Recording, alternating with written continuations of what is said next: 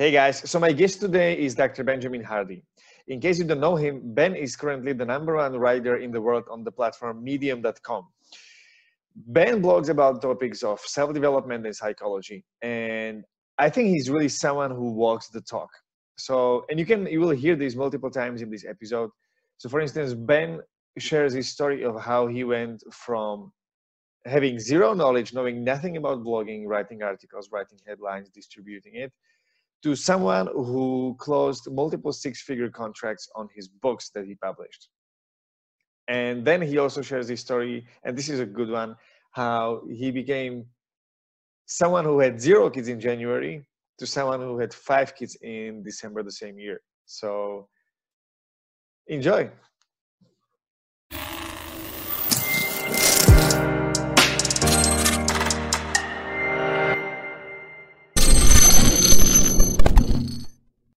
So I want to dive right in your blogging career. So right now, from what I've read, you have 400,000 blog subscribers without paid advertising, which is 400 email subscribers. Yes, 400,000. Yes, yeah, email subscribers. I've read your book about blogging and the advice you gave the beginning bloggers, and I loved the story you shared in the beginning, how you went to a coach who told you that your goal was literally impossible to achieve. And then within a few months, you literally at least quadrupled, I think, like your original target. Can you talk about this, how this happened and how this story unfolds? Yeah. There's a lot of good stuff in here for anyone who's wanting to be a writer or an entrepreneur or a creative of some sort. So I decided back in early 2015 that I was ready to start blogging online and start building a career. Now, one thing you have to know is I had a very specific goal, and I think that that's very important. My goal was to get a 6-figure book contract. I wanted to become a professional writer. Now, that doesn't have to be your goal. There's a lot of reasons to blog or create online content, and it doesn't have to specifically be to get a book contract. But for me, that goal gave me a purpose, and it gave me, it kind of filtered my process. So there's a lot of writers out there or a lot of creators who are focused on the process. They're like, let's just crank out as many blog posts as we can and we'll just see where it takes us. And there's a lot of good that can come from that. It can allow you to enjoy writing without worrying about metrics. But for me, I was very focused on a result. I was very focused on, I want to get a 6-figure book deal. And so how do I do that? And so basically I learned how to do it. I learned that in order for me to get a 6-figure book deal with one of the big major publishers, which is what I want to do. That might not be your goal, but that was my goal. And I had to reverse engineer that. And so I learned that in order to get a 6-figure book deal, I needed at least 100,000 email subscribers. That's advice I got from really smart people, read it online. And so once I learned that I needed over 100,000 emails, then that was my next quest was, all right, how do I learn how to get 100,000 emails? So I took a blogging course from John Morrow. John Morrow is really great. He's got his guest blogger platform, and I took his $197 course, and it taught me how to write viral headlines, and it taught me how to get my blogs posted onto places like Huffington Post, Forbes, and stuff like that, because that kind of stuff is good for credibility. That's really all it's good for, is credibility. It's not like you're going to get page views or anything like that. But at this time, I was just educating myself. I was learning from people like Jeff Goins, Michael Hyatt, Seth Godin, Ryan Holiday, John Morrow. I was just learning from all sorts of sources because I decided I wanted to become a professional blogger. I did not want to be a professional blogger. I want to be a professional writer, author. And blogging was the path to doing that. And so at this point, or around this point in early 2015, when I was asking all these questions and trying to get answers so that I could create a path toward my goal, I called a lot of literary agents. Agents are people who help people get book deals. And I told them that I wanted to get a book deal, and I asked them, how can I do that? I was looking for coaching or guidance. And they all, asked me where I was at. And at the time, I didn't have any email subscribers. I didn't even have a website. And I wasn't really anywhere. And I didn't know how to do it. I was just asking questions. And basically their advice to me was like, it's going to take, they said, first off, they were all like, it's probably going to take you 5 years at least to get where you want to go. Like you're just starting, it will take you at least 5 years, maybe 10. And they gave me different answers. So rather than 100,000 emails, their answers were more like, you need like 20,000 emails, or like 10 to 20,000 email subscribers. But they weren't expecting me to get a 6-figure book deal. They were just saying you need about 10 or 20,000 emails to get a book deal. So, and they said it would take me at least 5 years to do that. And so that was, for me, not the advice I was looking for. So I was like, well, I need to figure out a way to do this in like 2 or 3 years, because that was just my motivation. And so that's when I just really started to learn how to write viral stuff, how to get lots of email subscribers. And that's when I started utilizing platforms like medium.com and stuff like that. And then I just started writing a lot. I started writing a lot and utilizing skills to start getting my blogs viewed by millions of people and starting to collect lots of emails fast. So just a quick thought, and then I'll end and let you, we'll go back and forth. But if you don't have a clear goal, then you're not going to be able to know what to do. So that's a thought. I see. How do you set a goal of this size when you're in the complete beginning and it seems so far in the distance that it can be hard to believe that it's actually achievable? Because when you don't know how to write the viral articles, you don't know how to do like any of this stuff, and you make yourself a goal of a 6-figure book contract, which is completely beyond the horizon. How do you make it so real that you can actually believe it all the time? To me, it was specific and simple enough that I could believe it. I didn't know how to do it, and I don't think you need to know how. I didn't know I needed to write viral blog posts. I didn't even know I needed to blog. I had no goal of blogging. I just said, I want to be a professional author, and I want to make a living doing that. And I learned that you could make $100,000 or a few $100,000 getting a book contract. And so I just thought, I don't know how long it's going to take me, but I want to learn how to get a book contract, and I want to learn how to provide for myself and for my family. And so then I started asking questions, people like Jeff Goins, and getting on the phone and emailing them. It's like, and asking them how much, how do I get a book deal, where I can make over $100,000? Just asking the question, and they would say, well, you need at least, 50 or 100,000 email subscribers, and you need to have a platform. And so it was just asking the questions. I could have set the goal to just get a book deal, even if it was for $5,000, just so that I could be a published author. But that's where getting good information comes in. I actually was on the phone with Jeff Goins. At the time, I had 10,000 email subscribers. And I said, Jeff, should I get a book deal? And he's like, you could, but he said the most you could probably get right now is like $10,000 or $20,000 for that book deal, because you're a first-time author. He said, if you wait a full year, and if you find a way to get up to 100,000 email subscribers, you can get maybe $200,000 or $500,000. So just wait the year. So it's about getting good advice. Good advice and clarity is how you set correct goals, clear goals.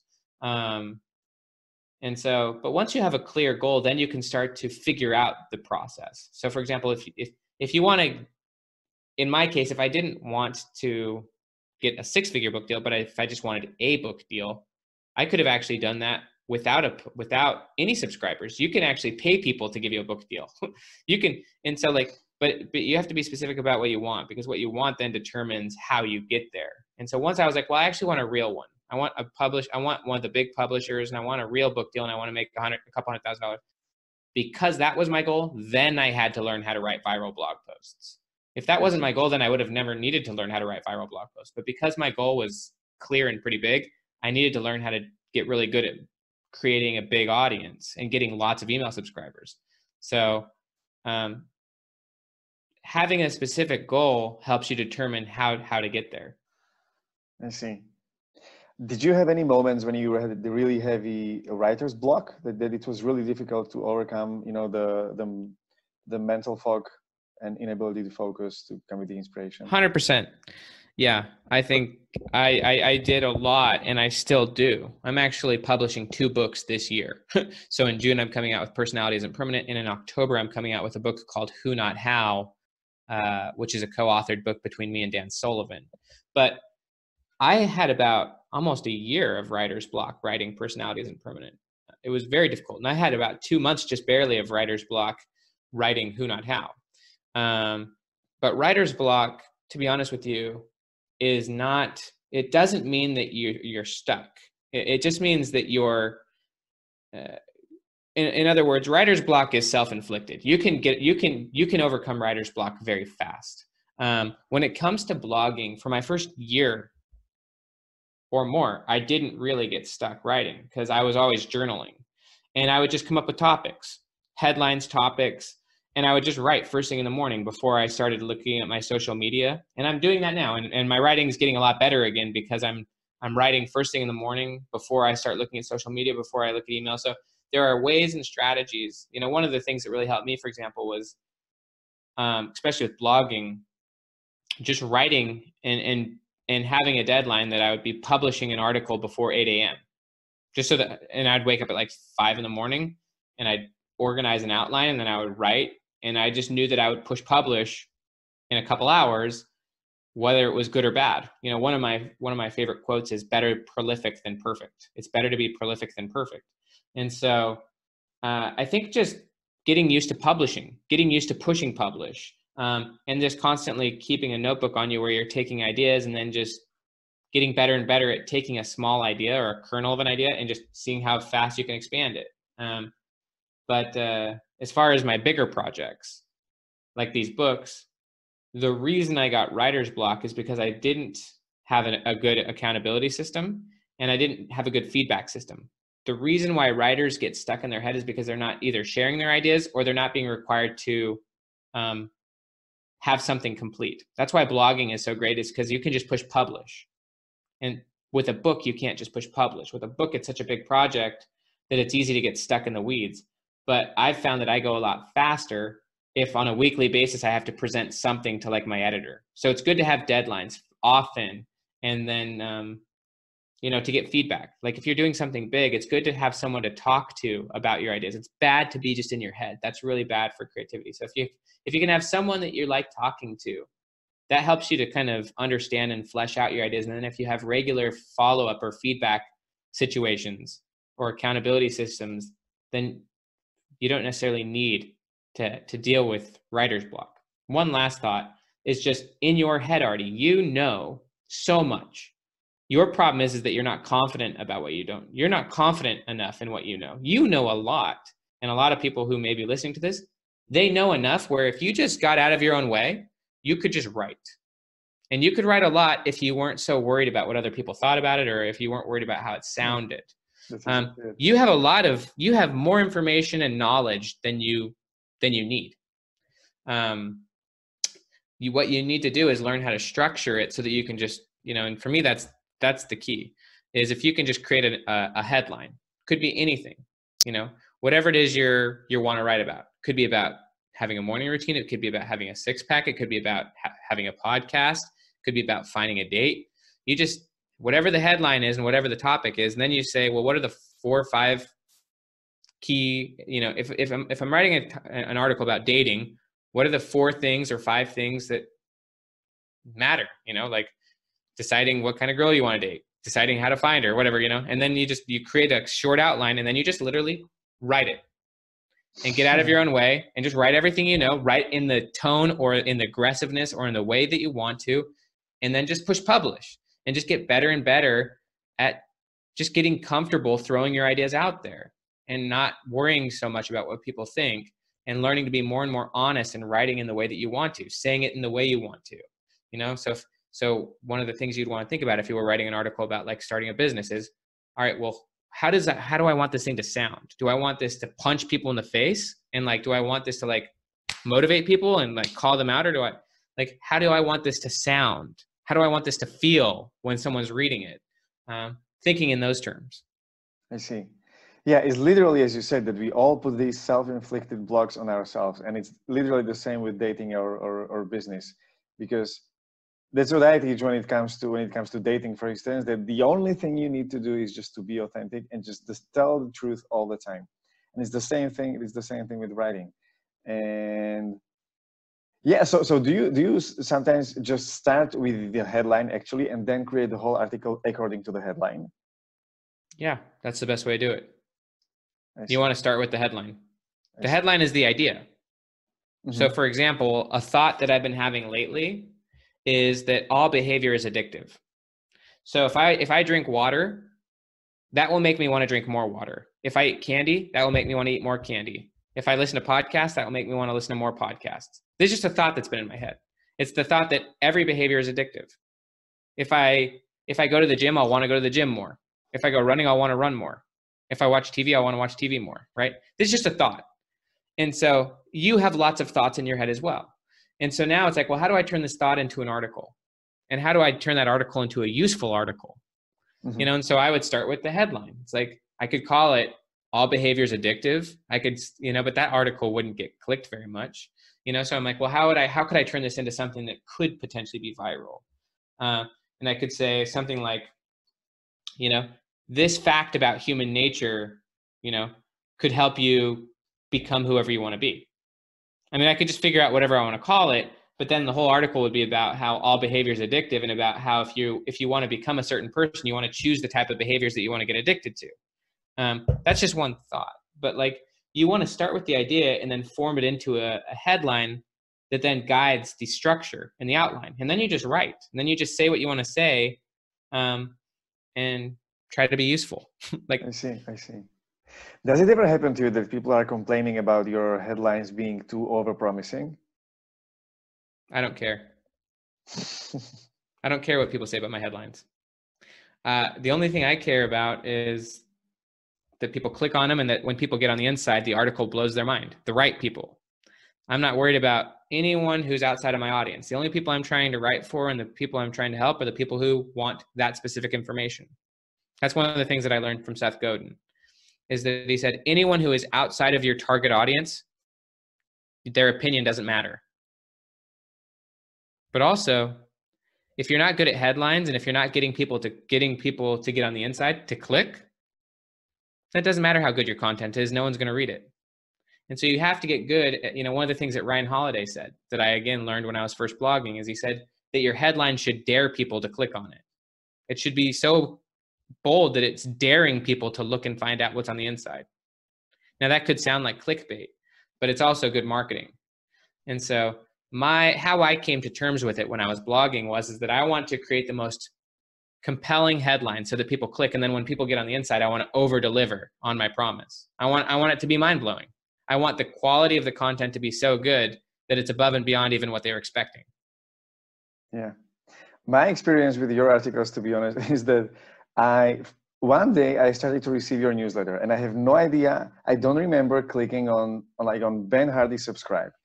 But you must have gotten my 7-page checklist, my morning routine checklist or something like that. It's very likely, but this was a long time ago. I think it was like 2017, maybe 16. Sure. And I just remember I opened it and I saw the headline, and I was just like, okay, I'm not reading this.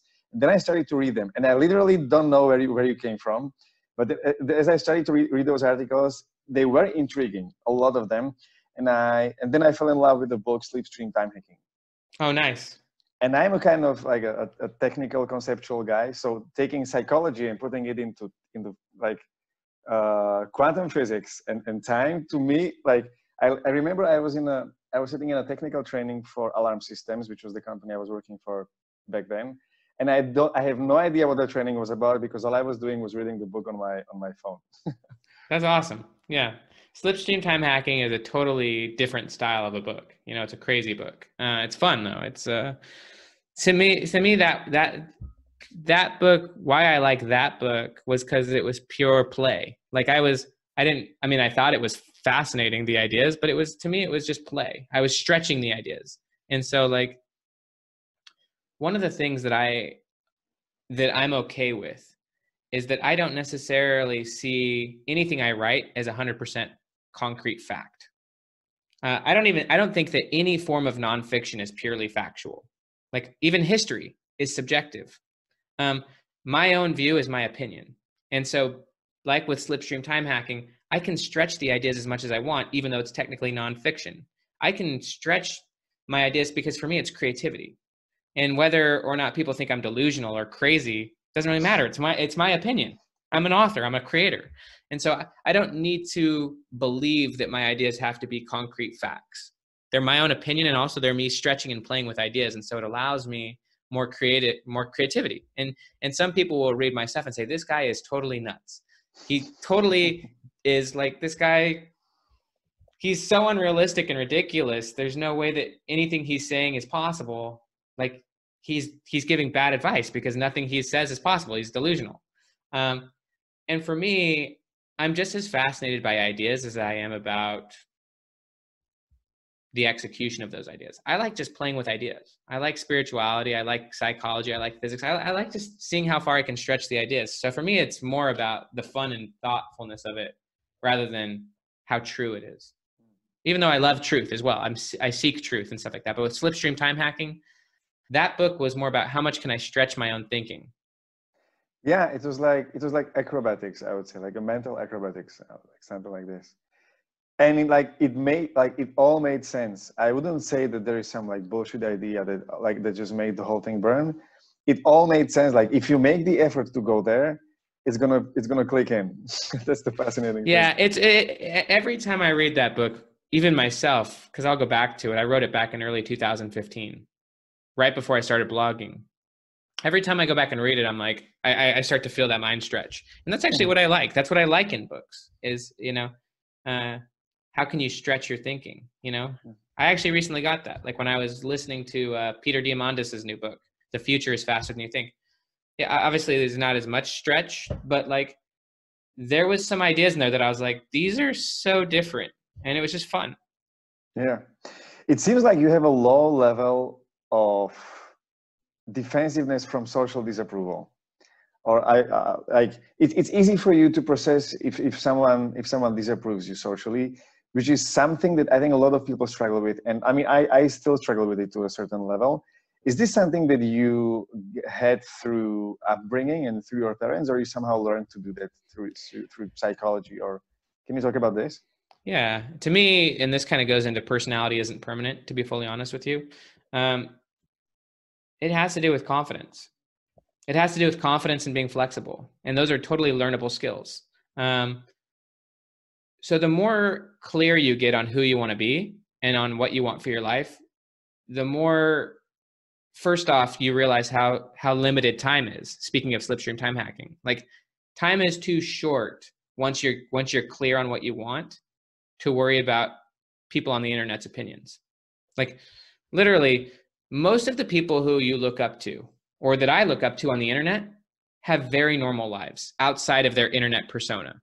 Like, I mean, yeah, they've got cool things. They may spend time with interesting people and have interesting conversations, but like at the end of the day, they live in a house, they eat food, like their personality and even who they are is pretty normal in their situation. Like I go home and I'm just I am a dad of 5 kids, but like I'm not some crazy motivational guy 24/7. Like I have crazy big ideas and I'm excited about those ideas. But when I'm at home and a dad, I'm just sitting there on the couch hanging out with my kids. Like, and anyone you look up to for the most part is just a normal human being. Yeah, you can have big dreams and you can stretch into those and you can become that. But I think that, step one is like, first off, most of the people whose opinions you're worried about, you'll never meet them. They don't matter. And so that's part of it. But yeah, I have gotten to the point, and I think you get to the point more and more where, and again, it's like all behavior is addictive. You get to the point where you just stop caring. Like for a long time, I was always worried about what people thought about my blog posts when I first started writing them. Because like at that point in my life, about early 2015, 16, 17, I was, first just getting into my PhD program. I was really motivated, very excited. And I think you could feel that in my writing. And I was a little worried, honestly, to share that with people because I'm like, man, like maybe people don't realize that this is how I think or like this is how I feel and this is how like excited I am about life. Like I was mostly worried about like people from like my high school or like my family and my friends. Like if they saw my post and they're like, why is Ben like being such like a motivational guy? And so I was worried about that. I was more worried about those people than like what the internet thought about me.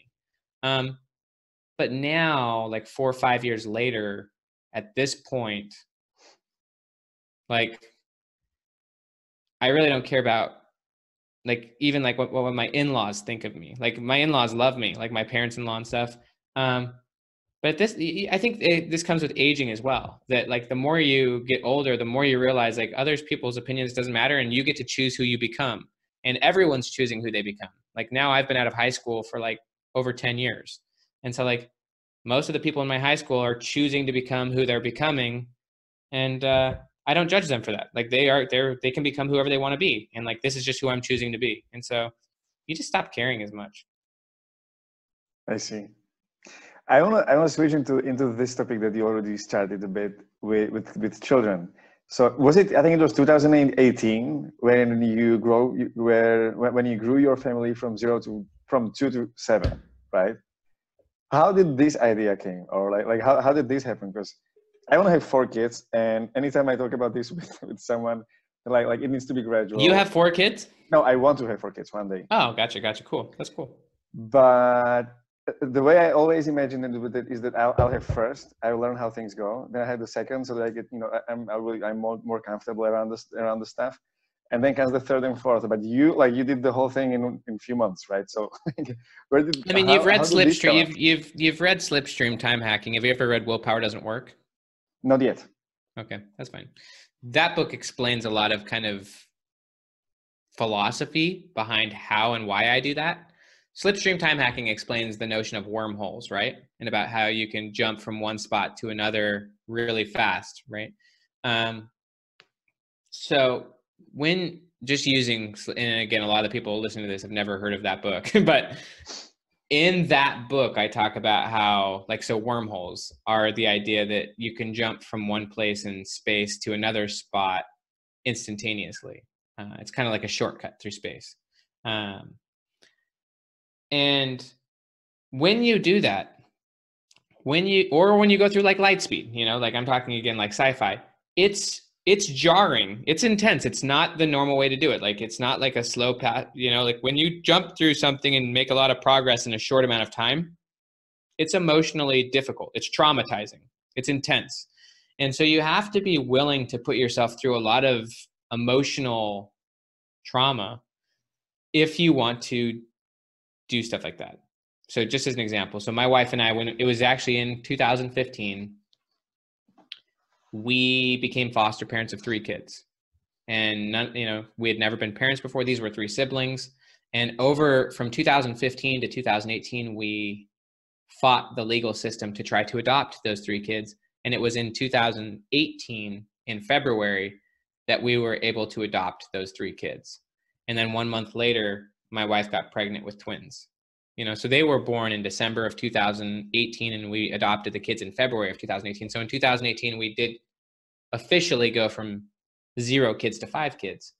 But when we first became foster parents, we took on 3 kids from a troubled background all at once, not just one at a time, but it was like, we've never been parents before. We're both graduate students. Let's take on 3 kids from a troubled background all at once, ages 3, 5, and 7. Now, one of the things I talk about big in Willpower Doesn't Work is how flexible, and I talk about this to some degree in Personality Isn't Permanent, but how flexible and adaptable human beings are. And that, this is a lot of research in psychology, but we adapt to our situations. So there's a quote from Will Durant, and he said that the ability of the average person could be doubled if their situation demanded it. And so most people, they fall to the demands of their situation. If you had a kid, even though it would be stressful, you would figure out how to adapt to it. It may take 6 months or a year. If you had 2 kids, if I threw 2 kids at you right now, even with your current job and your goals, it would stress you out. But you would force yourself to figure out how to make it work. Because I don't know how. Yeah. You put yourself into a situation of demand. You put yourself in a situation. In a lot of ways, I call it point of no return. But you put yourself in a situation where you're forced to figure it out. I actually call it forcing function in Willpower Doesn't Work. I call it a forcing function. You create a situation that forces you to perform and adapt to a certain level and to become a certain person.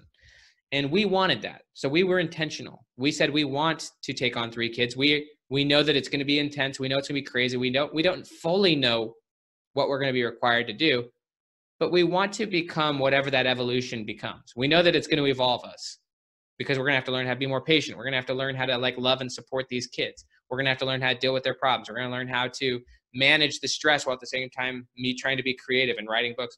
What came out of it, honestly, is that it helped me actually become a professional writer, because when I had the 3 kids, I now had this huge sense of responsibility placed on me that I didn't have before. All of a sudden, I'm like, holy cow, I've got these 3 kids that depend and rely on me. I need to get serious about this writing thing. And that's actually what kickstarted me to start writing on my blogs and stuff. And ultimately, it's a big contribution to why I was successful so fast, is because I had to be kind of talking about like I was required to be, like, from my perspective, I was required to be. So while there's millions of bloggers and millennials out there and stuff like that, and even Gen, Zers, a lot of them are obviously successful, but none of them, many of them believe that they can get there next year, or in 2 or 3 or 4 years from now, or 5 years, and that there's not much rush, and there's no extreme pressure on them that was self-imposed pressure, by the way, to become successful or to achieve a certain goal. For me, I put that pressure on myself, and I wanted it. Not just to become a professional writer, but because we believe in that kind of stuff. Yeah. A lot of it comes from our philosophy and our religious or our spiritual perspectives, that we want to help and support other people. So, but the kind of crux idea of all of this is that anything like, you will adapt to your situation. If I threw 5 kids at you, it may be the most stressful and paralyzing 1 or 2 or 3 years of your life. But in 3 years from now, if you and I were to talk, you'd be a different person. Yeah. And you would be able to handle the new situation, and you would have figured out a lot. You'd be different. And it would be your new normal. You would be adjusted and adapted to the new slipstream, or the new wormhole, or the new environment, or the new situation. You will adapt and adjust. And if you are a good learner, and if you know how to emotionally regulate, which for me is through journaling and through talking with key people and expressing my feelings rather than isolating myself. If you're a good learner, then you can adjust much faster, even to extreme demand and extreme pressure. Yeah. To me, it sounds like you need to have a lot of faith to have this level of trust that you will adapt, and and the life is not going to collapse under your legs. I think faith and confidence and courage, those are 3 similar but separate things. Faith, yeah. It could be whatever form of faith you're describing, whether it's kind of just faith that things can work out, or literally faith in God and get on your knees and pray and get additional resources and blessings. I think it's both, but it's also confidence, internal confidence that's developed as you fail and watch yourself learn. Confidence is trust that you can handle stuff. It's trust and belief that you can do things. And so it's faith, it's confidence, it's courage, it's external support. It's getting support from others, whether that be friends and family, whether that be whatever other resources you can get. It's being resourceful and not just doing it all yourself. I mean, I couldn't have done it if I wasn't married to an amazing person.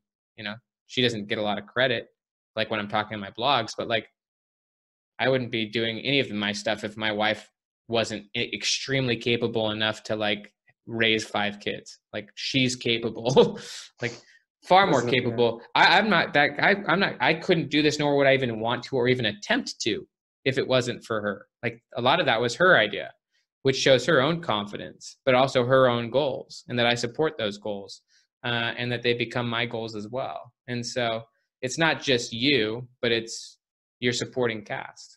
It's who you bring around you, and the capability of those around you as well, and the faith of those around you as well. How old are you guys? I'm curious. Yeah, I just turned 32, actually. 32. Last month. Yeah, so I turned 32. I started blogging, I guess, when I was around like 26, 27. Okay.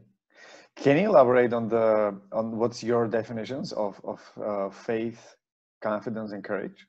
And how do you see them relate to each other? Yeah, they're very different. I mean, they're very connected and very different. Courage, so faith obviously goes more into the spiritual aspects, and I will just say I do believe in God, have a relationship with God.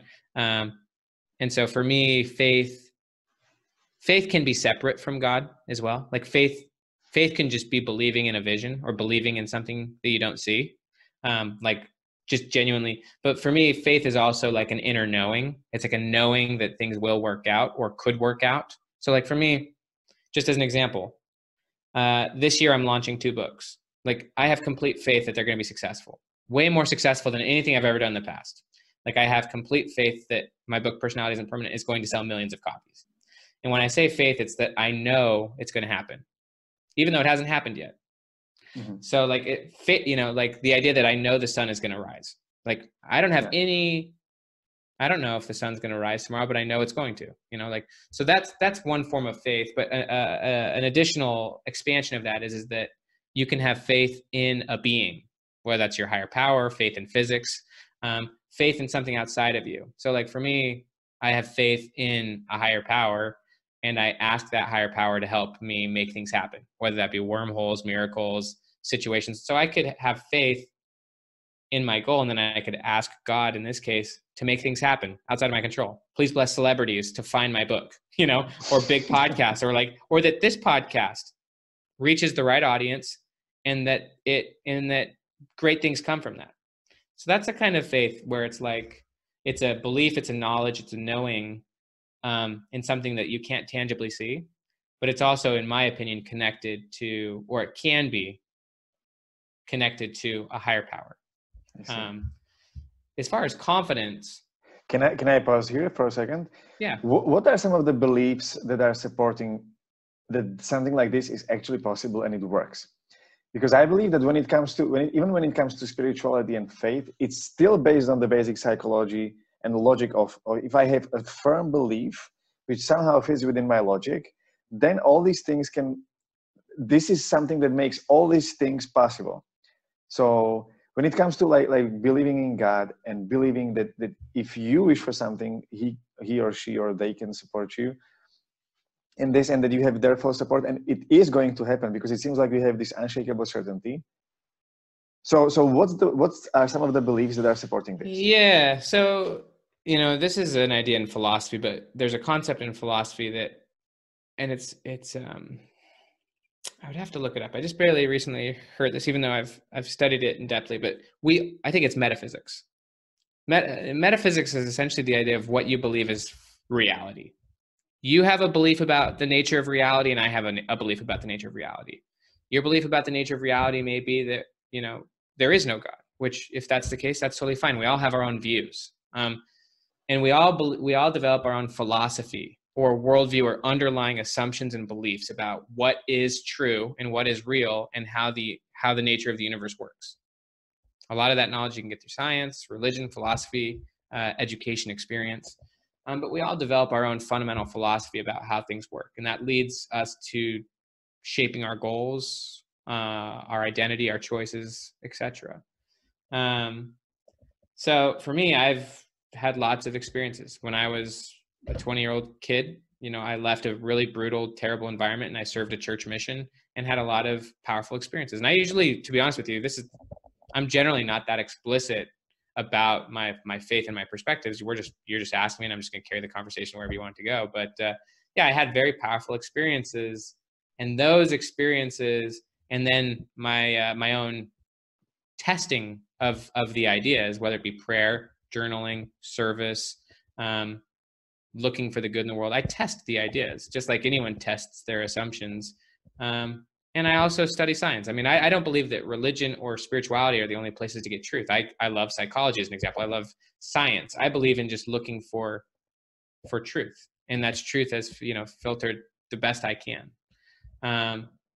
But I look at the evidences in my own life, and I see a lot of, at least evidence from my perspective, that the ideas that I'm using are at least working for me. That doesn't mean I'm testing all these ideas right. And I certainly see them wrong. I mean, one of the big things I talk about in Personality Isn't Permanent is the idea that you shouldn't overly value your own perspective, because hopefully your perspective in the future is a lot better than it is right now. I talk a lot in that book about your future self and about who your future self is. What is their situation? What are how much wisdom do they have? Like, what are they up to? What do they care about? And hopefully your future self is the evolved version of your current self, And if that's the case, then your current views and your current perspectives and even your current persona are limited. And so you shouldn't overly attach to and value your current identity and even your own current ideas. Hopefully they get replaced and evolved into better ideas. But I'm just always searching, you know, but the unshakable faith component that you're talking about, that comes from a few things. You know, that comes from one, actually genuinely having, from my perspective, a connection with, in my opinion, God. Like, I believe that it's not like I'm not just talking to nothing. Like when I talk to God, like I feel like I receive answers, and like that it like, so for me, even if it's just purely in my head, which I don't believe it is, I've developed an ability to relate to this being and to be guided by, or to make decisions and to get supported by and helped by. So for me, it's not as ethereal, or as like, it's not like I don't feel like I'm speaking to emptiness, you know? So for me, I gain confidence the more I watch stuff like that happen. Mm-hmm. It reminds me a lot of Walter Russell. Have you heard of this guy? Who? Walter Russell. No. It's like, I think he lived like 120 years ago, and he is like, some people call him like the most accomplished man of the 20th century, because he was one of the, like, he was very well known sculptor, painter. Oh, is this the writer. book Tapping the Universe or whatever? Yeah, Men Who Tap the Secrets of the Universe. Oh, yeah. I actually have read that book. I read that book quite a few years ago. Yeah.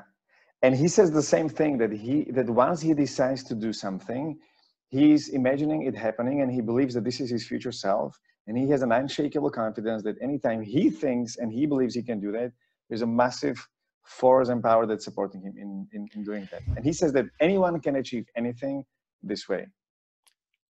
I don't know if I'm as extreme as that, but I'm close, 100%. I believe that we're all incredibly limited by our goals and by our ambitions, and that, you know, that, so you get, but I think you have to build confidence, and you build that faith. I mean, so he built up to that level after doing so many things. In the beginning, he had faith, but over time, as he became a professional sculptor or musician or author, as he became an inventor, as he did all these things, his belief or his trust or his ability to do that stuff increased. And so it was both faith and confidence. And I've gotten there to some degrees. Like, I've watched myself, as an example, set the goal to get a 6-figure book deal, or to have my blog reach tens of millions of people. And I've watched myself do it. And so when you watch yourself do it, then you're like, okay, like, there's something to this. Maybe I can do more or bigger or different. And so you try to expand that. And then it takes courage, and obviously your subconscious will try to block you. Even after you've gained confidence, you're going to try to stay where you're at. And so it always takes courage and faith to get up to the next level, but you get better and better at taking bigger leaps and making firmer decisions. You know, as he said, whatever he decides to do, he knows he can do. You know, obviously there's the quote, you know, whatever, you know, the universe, whenever you make a decision, the universe conspires to make it. There's aspects of, I mean, I actually address that pretty head on in Personality Isn't Permanent, about how to make decisions and about how to shift your identity so that your identity matches the decisions you make, and then how to formulate a subconscious, an identity narrative, an environment, so that you become that person. And it's all possible. I mean, I'm just telling you, just as an example, I've never sold millions of books, but I can tell you, and this is a prediction, you can, you know, and maybe I'll be wrong, but Personality Isn't Permanent. Like, in a year from now, so in 2021, this book is going to be huge. Like, but I'm not just mystically watching it happen. Like, I actually, in fact, had to fail enormously on my last book, Willpower Doesn't Work, in order to clarify and become emotionally committed to this goal. And so, like, this podcast interview is one out of like 400 I'm going to do this year. And I'm going to write 100 new blog posts. Like, this kind of goes back to the beginning of the conversation, that the decision or the goal shapes the process. And if your goal is at a certain level, then the process is at a certain level. But if your goal is at an extreme level, then your process needs to become extreme as well. And most people are not going to understand that. But like because I'm pretty clear on a massive goal, my process is going to be different. It's not going to look like me learning how to write viral articles that reach 10 million people anymore, because my goal for that no longer is no longer relevant. Now it's like, okay, how do I sell 10 million books? If my former goal was, how do I get a 6-figure book deal?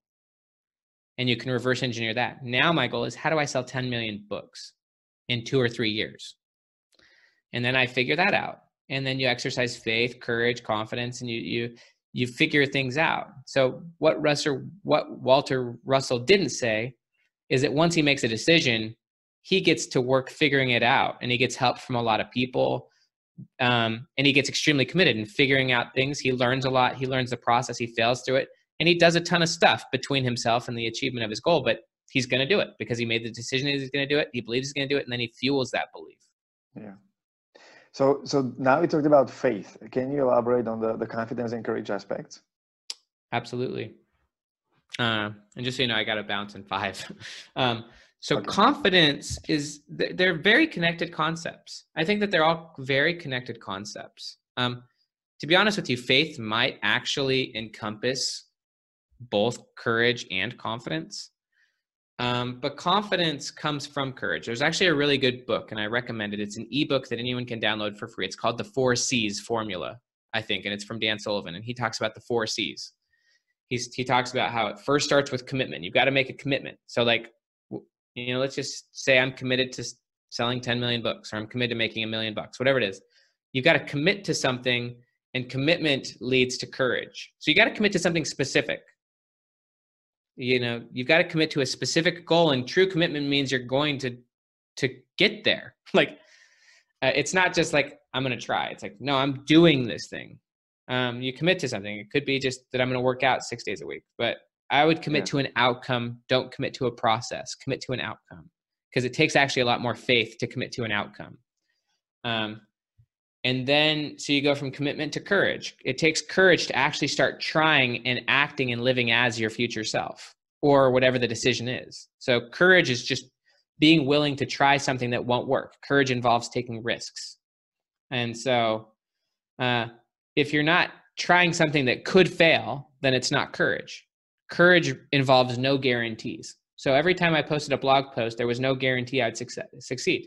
There's no guarantee I'm going to succeed at anything I'm trying, because it involves faith. Like if you need absolute certainty, then there's no faith, but you can be certain and secure in yourself, but at the same time you're taking risks, and you're trying stuff that could fall apart and fail. And that's part of the reason it takes faith. So once you've exercised courage and you're out there trying and stuff, you develop the 3rd C, according to Dan Sullivan, which is capability. You start to get good at whatever it is you're trying. So if it's terrifying to do one of these interviews, or if it's terrifying to write blog posts or to try something, eventually after you've done it a few times, you start to get decent at it. You start to get some skill, and that capability creates confidence. So confidence is kind of, it's based on not only your belief of what's possible, but it's also based on your capability and what you've already accomplished, what you've done in the past. That's why it's powerful to watch yourself do things, because that builds the confidence that you can keep going. I see. Yeah. Does that all make sense? Yeah, perfectly. So it's like a side effect of all these effort, commitment, and the consistent way to get where you want to be. Confidence is totally a side effect. So is motivation, etc. Those are side effects. They're things you can learn to control, though, but they're side effects. Yeah. Okay. So before we wrap up, can you tell something about your book, The Personality Isn't Permanent? Something that you find interesting that might be important for the readers to know before they get into it? Yes, 100%. Just because we're on this conversation, and I'm not exactly sure, given the situation, when you're going to publish it, but one of the things I'm giving away for people who pre-order Personality Isn't Permanent is free access to what I have, a Genius blogging course. So I actually, a couple of years ago, did a full day seminar at Genius Network, which cost $25,000 to be there. I did a full day seminar there for like 6 hours on all of my blogging strategies, how to write headlines, how to structure the articles, how to get onto big platforms, I even give away my book proposal for Willpower Doesn't Work. And I've sold that thing for over $1,000. I give that for free for anyone who wants, or for anyone who pre-orders the book. But I will just give one thought on personality isn't permanent. It's too much to cover in this conversation. Most people's view of personality is totally limited. It's basically a fixed mindset. But the problem for most people is that they set their goals and their ambitions based on their personality, based on who they think that they are. So they set goals that they think fit them. And it's a lot more powerful so rather than having your personality be the basis of your goals, which is how most people do it, I believe that your goals should be the basis of your personality. So whatever it is you aspire to do, you can be shaped and morphed and become that person. You can change your personality to match your goals rather than having goals fit your current limiting personality. And there's a lot of research about how personality changes. There's 4 major things that contribute to your personality. One is trauma. There's traumatic experiences that you've had in the past that have shaped you to be who you are. There's your identity narrative, which is the story in your head about how you explain yourself. There's your subconscious, and then there's your environment. And if you change those 4 things, you will change your personality. And personality is incredibly flexible. But from my perspective, most people's personality is rigid. It's not flexible because of those 4 things. But if you get really good at those 4 things, you can become incredibly flexible with your identity and with your goals and your aspirations and your imagination, and you can shape yourself into who you want to be. And there's a lot of really cool science that I did. That book is actually the most scientifically backed book I've ever written.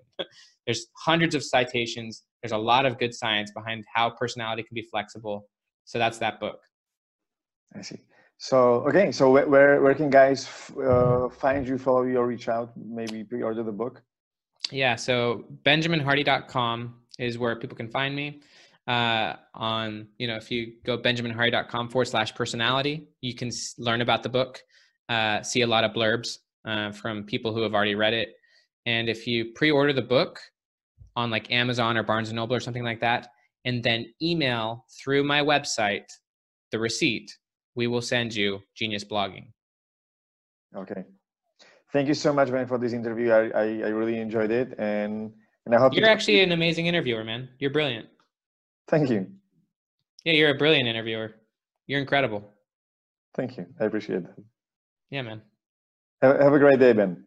You too, my man. It was awesome to talk to you.